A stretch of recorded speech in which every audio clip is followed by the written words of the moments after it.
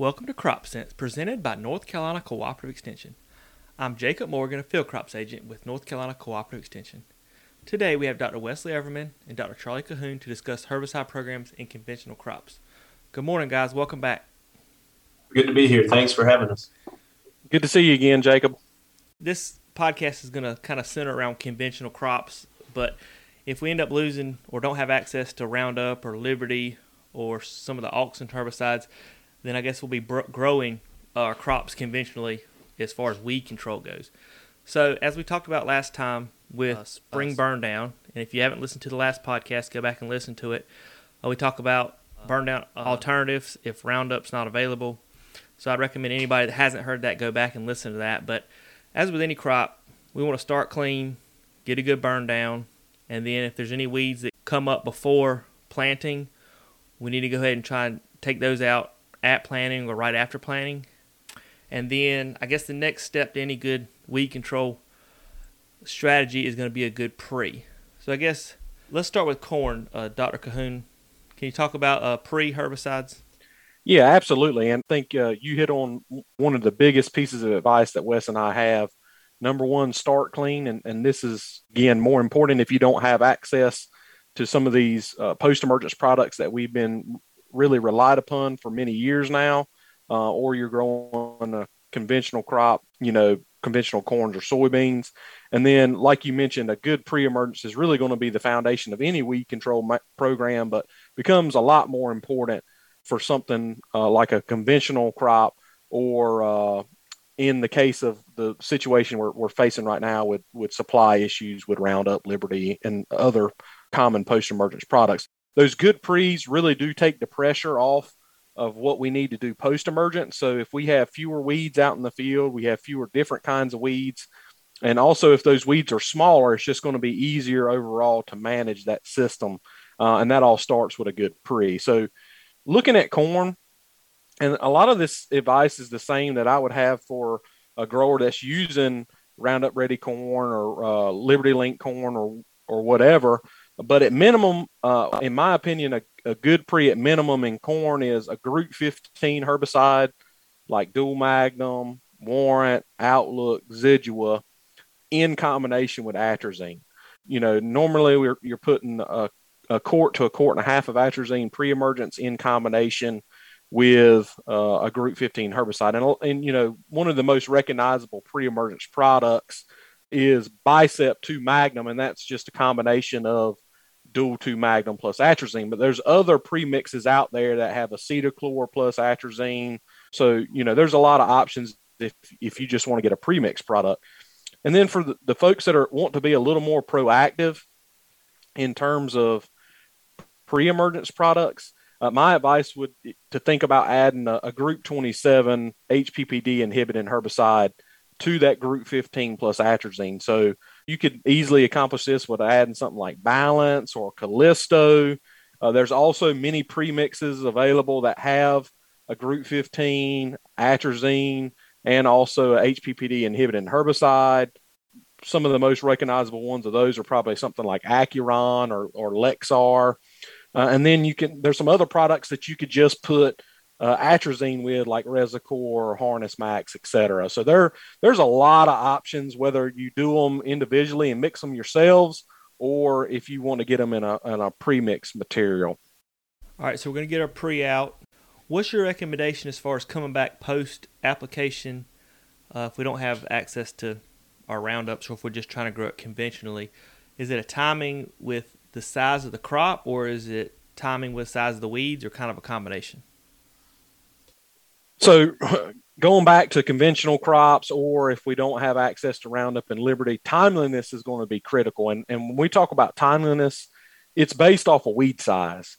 And it's going to be different in different situations. One of the worst case scenarios, if you don't get your pre-emergence product activated, you're going to have to be coming back sooner. So we talk about scouting and knowing what kind of weeds you have and what size they are, but that becomes even more important with conventional crops or without access to some of these popular post-emergence products. So really timing is critical. We want to catch the weeds less than 4 inches. Really, the smaller the better, but they absolutely need to be less than 4 inches. And then when we look at really what our tactics are for controlling weeds in conventional corn, if we don't have access to Roundup or Liberty. So if we think about grass control, that's probably going to be the hardest battle you face in conventional corn. Our next best grass material after Roundup is something that contains nicosulfuron. So probably something like Accent Q or Steadfast Q or Revulin Q. They all have nicosulfuron in it. I will say that you have to be more timely with nicosulfuron to get consistent control than you would with Roundup. So the grasses need to be smaller. And also the window of application is a lot narrow in corn. So you have to get it on your corn earlier than you would something like Roundup. And then when we move into the broadleaves, again, it's probably simpler in corn than something like soybeans or even cotton if you were trying to grow cotton conventionally. But our strategies are kind of similar to even our Roundup Ready hybrids. If we have something like pigweed, we're probably going to go to a Group 27 HPPD inhibiting herbicide plus atrazine. Then you could do something like Safin dicamba in the form of Status and Diflex. Those would be good options for broadleaf weed control. Folks ask a lot about 2,4-D, and we've traditionally used 2,4-D in corn for a long time, but I prefer the Safin dicamba because you have a wider application window and you can use higher rates without much risk to the corn. Whereas with 2,4-D and unsafened dicamba, you have to pay close attention to corn size and also what rate you're running to avoid some potential injury. And then, there's some other products that we have access to. Some of the PPO inhibitors that we can use in corn would be some broadleaf options. But again, with all of these products, the weeds have to be extremely small to get consistent control. Something we've seen a lot in corn in general the last few years is Texas Panicum. So is those herbicide programs we recommended so far, are they going to be pretty good on that, or is there something else we need to add in to kind of, if you have a problem with Texas Panicum? Well, the nicosulfuron containing products would work good on Texas Panicum, again, if you called it small.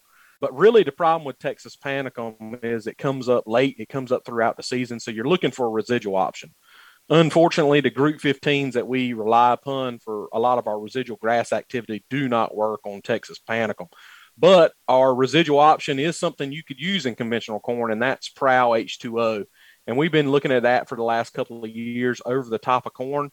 And if we can get it activated timely, we've done fairly well with late season residual control of Texas Panicum. It's not perfect, but it's a lot better than the other residual options that we have access to. And then also there's some of those HPPD residuals have some Texas Panicum activity as well. You could get one of those HPPDs that has some residual activity on the Texas Panicum as well. The other thing that comes up a lot, Jacob, that I hear questions about, not only in conventional corn, but in Roundup Ready hybrids as well, is the large seeded broadleaves like Sickle Pod and Morning Glories. And really, the problem with those weeds is we have very few residual options. Atrazine is about the best option that we have. Those weeds come up throughout the season. And so my best piece of advice for folks that are battling Sickle Pod or Morning Glory or some of those large seeded broadleaves is to use more atrazine in your post-emergence application. Because what we're trying to do is prolong that atrazine residual as far into the season as we can. So a lot of times we put 1.5 quarts of atrazine pre-emergence and we follow it up with 1 quart. But my advice for folks that are dealing with those large seeded broadleaves is to kind of flip that on its head and use a little bit less atrazine pre-emergence. So 1 quart of atrazine pre and then use 1.5 quarts post-emergence to kind of carry that residual control as far into the season as we can. All right, so I guess now let's get to the more difficult of the two main conventional crops, and that'll be soybeans. So, Dr. Irvin, can you talk a little bit about, we're starting off clean, that's what we want to do, and then we're going to come in with a pre-emergent and then some post opportunities throughout the season. Yeah, it's a good point. Everything Charlie's been saying on size and timing is applicable across all our crops, right? So I just want to echo that in case somebody just picks it up here, that we need to be spraying these weeds timely, especially where we're switching up these chemistries. As far as a pre-program, especially here in North Carolina, for years we've been relying on a Valor-based pre. Has done pretty well for us where we have our Palmer amaranth issues. Outside of areas with Palmer amaranth or heavy infestations, we can switch it up a little bit and do some other chemistries. But we're going to continue to rely probably on the Valor-based programs, mix in metribuzin where we can. The Authority products or Spartan-based programs are going to work pretty well also for most of our pigweeds. But overall, when I say based, that means they're going to be including one of our group 15s typically in a mix. So whether that's a pre-mix that includes Dual, Warrant, or Zidua, maybe Outlook, one of those, they're going to give us most of our grass control, pick up some small-seeded broadleaves like the Palmer amaranth, and then, we count on that Valor, metribuzin, the Spartan, really, and maybe even Reflex to pick up some of our other broadleaves. We have a lot of options and a lot of good options that are still giving us a strong foundation on our pigweed issues. As far as moving into the season, once we get into the post-emergence programs, early posts, this is where things start getting tricky, right? If we're talking about losing Roundup or Liberty or Dicamba, even 2,4-D on our enlist beans, if we take those out of the mix, the thing I've been saying and the thing we need to really focus on is identification for our weeds. We can't just pick a mode of action or a chemical off the shelf and spray it and get the majority of broadleaf weeds. We have strong grass materials in soybeans. There's a number of different generics and commercial brands, but just to name them on their original branding would be like Assure 2, Fusilade, Post, and Select or Select Max, and their generics off of them. They're going to give us excellent grass control across the board. So you just pull any of those off the shelf and get control of most of our summer annual grasses. So identifying the grasses isn't going to be as important, but understanding that you'll need to start telling the difference between a grass and a sedge this year, if you're not using glyphosate or Liberty, is going to be very important because we have limited products to kill sedges in soybean. If it's yellow nut sedge, and this is a good point too, right? It's not just sedges lumped together. There's different responses for our yellow and purple nut sedge. So we need to be able to tell those two apart as well. For yellow nut sedge, we can use Basagran, Classic are going to be the best options. You'll get a little bit of control from Pursuit or Raptor, Synchrony if you have STS beans. But purple nut sedge, we really only have Pursuit, maybe Synchrony will do all right on it. So knowing which one of those sedges you have and knowing that it's a sedge versus a grass is going to go a long way towards avoiding a large infestation. If we go a year without controlling those sedges, we just say we're going to take care of the grasses and the broadleaves, you'll know it next year. You'll see very dense patches, and it's going to take some work to clean them up down the road. So what about broadleaf control in crop? Yeah, so broadleaves, again, identification is going to be key. Knowing which weeds we have is going to dictate what herbicides to apply. So make sure you're looking in something like the Ag Chem manual or another weed control guide where you have efficacy tables. You can see by species which herbicides are going to be the best. And we're going to have to do mixtures or combinations to get control of everything we have in the field. Looking at some of our most challenging, weeds or our broadleaf weeds as a whole, Palmer amaranth, common ragweed are the ones where we've been fighting resistance in different parts of the state and the region. Without some of our GMO herbicides, so if we take dicamba, 2,4-D, Liberty out of the mix, we're going back primarily to the PPO inhibitors. So that's going to be your Reflex or FlexStar, Ultra Blazer, Cobra, others similar to that, but those are going to be your top ones.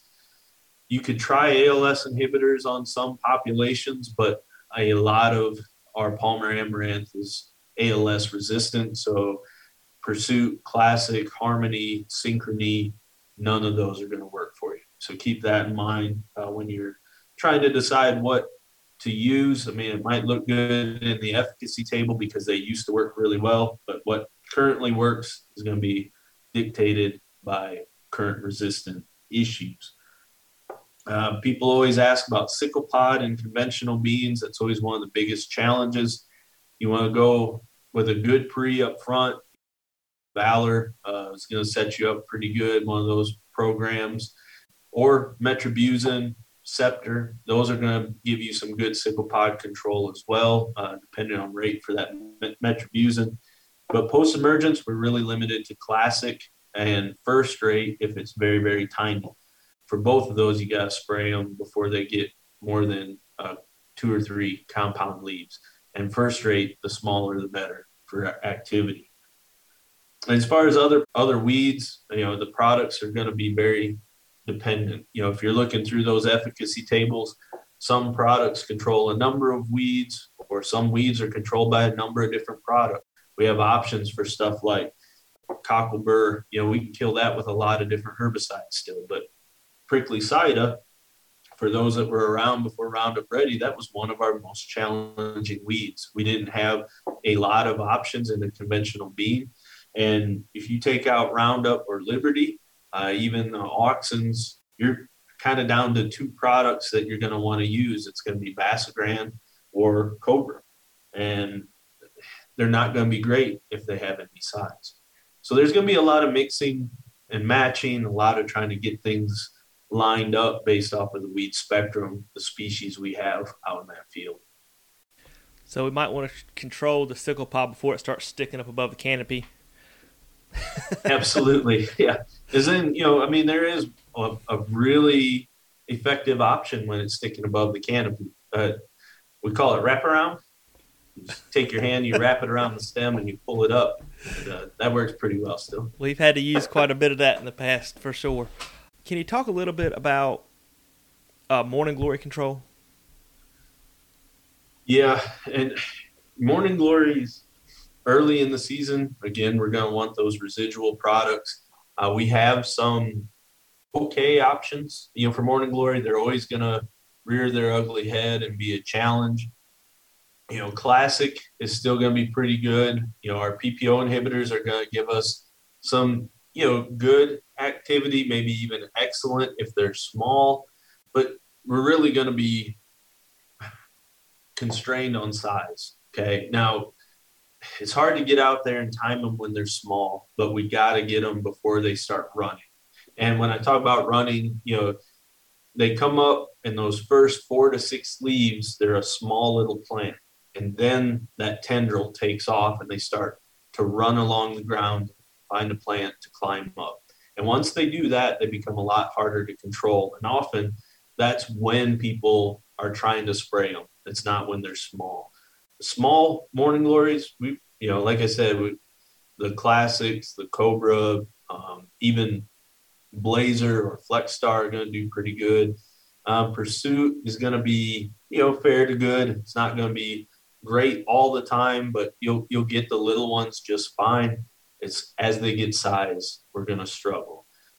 Through the years, probably one of our go-to products as we get later in the season is First Rate. That's often been an add-in for our soybean producers that are using Roundup Ready varieties. So First Rate would be one to consider putting in and trying to get control of those Morning Glories early on. Cotton, I don't think there's a lot of cotton being grown conventionally on purpose, but I think this year there's going to be some that's going to be grown conventionally, whether we want to or not. So, Dr. Kuhn, could you talk about cotton options, both pre and then in crop? Yeah, sure. So like you said, there's very little conventional cotton grown in the state, but we may be forced to take this strategy if we don't have access to Roundup, Liberty, 2,4-D dicamba. With cotton, again, my advice is the same whether we're growing conventional or GMO traded cotton. We need to be using 2 residuals up front. So there's something like Warrant Reflex or Warrant Direx. Even if brake is on the expensive side, but if you had access to brake and you could make the economics work, you could do something like brake and reflex, brake and Direx. Those would be really good tank mixes, especially where we have pigweed problems. Now, if you have ragweed, Cotoran is better on ragweed than Direx. So the residual tank mix might look something like Reflex and Cotoran or Warrant and Cotoran for your grass control, plus the Cotoran for the Reflex. And I've also had good activity with breaking Cotoran on ragweed as well. My advice, again, really doesn't change much. We need to be using two products, residual, to kind of get as broad a spectrum residual control as we can. And then again, that'll put less pressure on what we have to do post-emergence. And that is really important for cotton because, you compare cotton to corn and soybeans, and that canopy takes an extremely long time to close. So we're dealing with those weeds post-emergence a lot longer than our other crops. And so it's really important, paramount, to have a really good residual up front. As far as grasses, like Wes mentioned, with all those different grass herbicides, that group of Post and Select, the graminicides, as we call them, those are your options for grass control if you don't have access to Roundup or Liberty.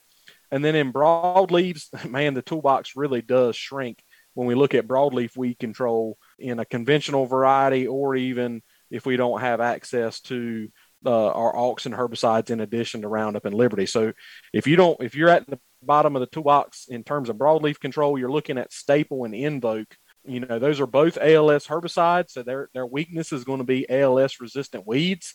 Staple, we probably use more Staple than we did anything prior to Roundup Ready Cotton, and you can put that over the top. Now, Invoke, you can put it over the top, but you'll remember if you ever used any Invoke in the past, it can ding up the cotton. So the cotton had to be at minimum 5 leaf in size. And to be honest with you, even if you were going to use Invoke on 5 leaf cotton or bigger, I'd rather have you put some drop nozzles on and do what we call sloppy directed versus putting it over the top, because it can ding the cotton. And so those are what you're looking at. And those, they're two ALS and herbicides, but they don't always control the same spectrum of weeds. So there are a few subtle differences. And I've kind of written those down, and I'll highlight some of the differences. If it's not mentioned here, neither one of them are good on it, or both of them are good on it. But here's some of kind of the differences. So Staple's better on purslane, crotalaria, eclipta, hemp suspania, gypsum weed, red root pigweed, spertonota. Whereas Invoke would be better on nutsedge, yellow nutsedge in particular. ALS susceptible ragweed. If you don't have ALS resistant ragweed, Invoke would be a good option, whereas Staple would not. And Invoke's better on lamb's quarters and also better on sickle pod. So there are some differences there, and there's still, again, a lot of holes.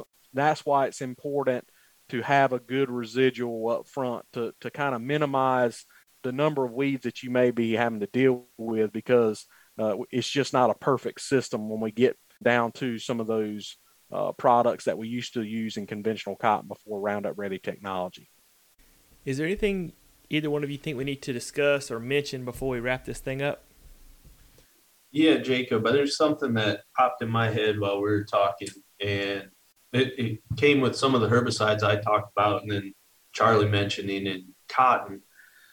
With a lot of these conventional products that we're talking about bringing back into using on maybe more acres than just a specialty use that we would have done in the last 15, 20 years, we got to remember crop rotation intervals can be affected by some of these herbicides. Some good examples are like the Authority products, the Spartan, that can have rotation impacts on several crops that we would grow in the state. Staple is one that jumps straight out, right? If you're rotating and you rotate to other crops besides cotton, gosh, you cannot rotate to grain sorghum at all in the next year. You're 12 months out to sweet potatoes, stuff like watermelon, tomatoes, most of the veggies you can't, plant for over 12 months. You're 10 months to soybeans and peanuts, most field corn, tobacco. So pay attention, and that's not to pick on staple, but that's just one that, when it first came out, that was something we did a lot of work with. And there's a number of products we got to watch rotations for different crops the following year, because some of these go out 18 months or better on certain crops. And we don't want to get into a situation where we try to fix a problem this year and we create big issues for us in the following years.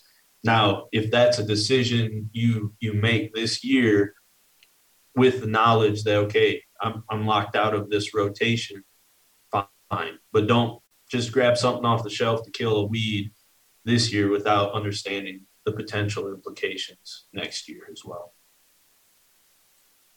Yeah, another thing that I think we kind of skipped over is the value of, if you're growing a conventional crop, it would be wise to put that in fields that have less weed pressure. And I know that's kind of something that we may not talk about all the time, but it's really good advice. I mean, if you can go to a field that you've done a good job controlling weeds in the past, it's going to be much easier in a conventional system than going to some land that you just picked up that's been growing up in pigweed, ragweed, sickle pod, and morning glories for the last 10 years. So take that into consideration, the history. I mean, that Wes made a good point about thinking about what's to come, but also think about what's been done in the past.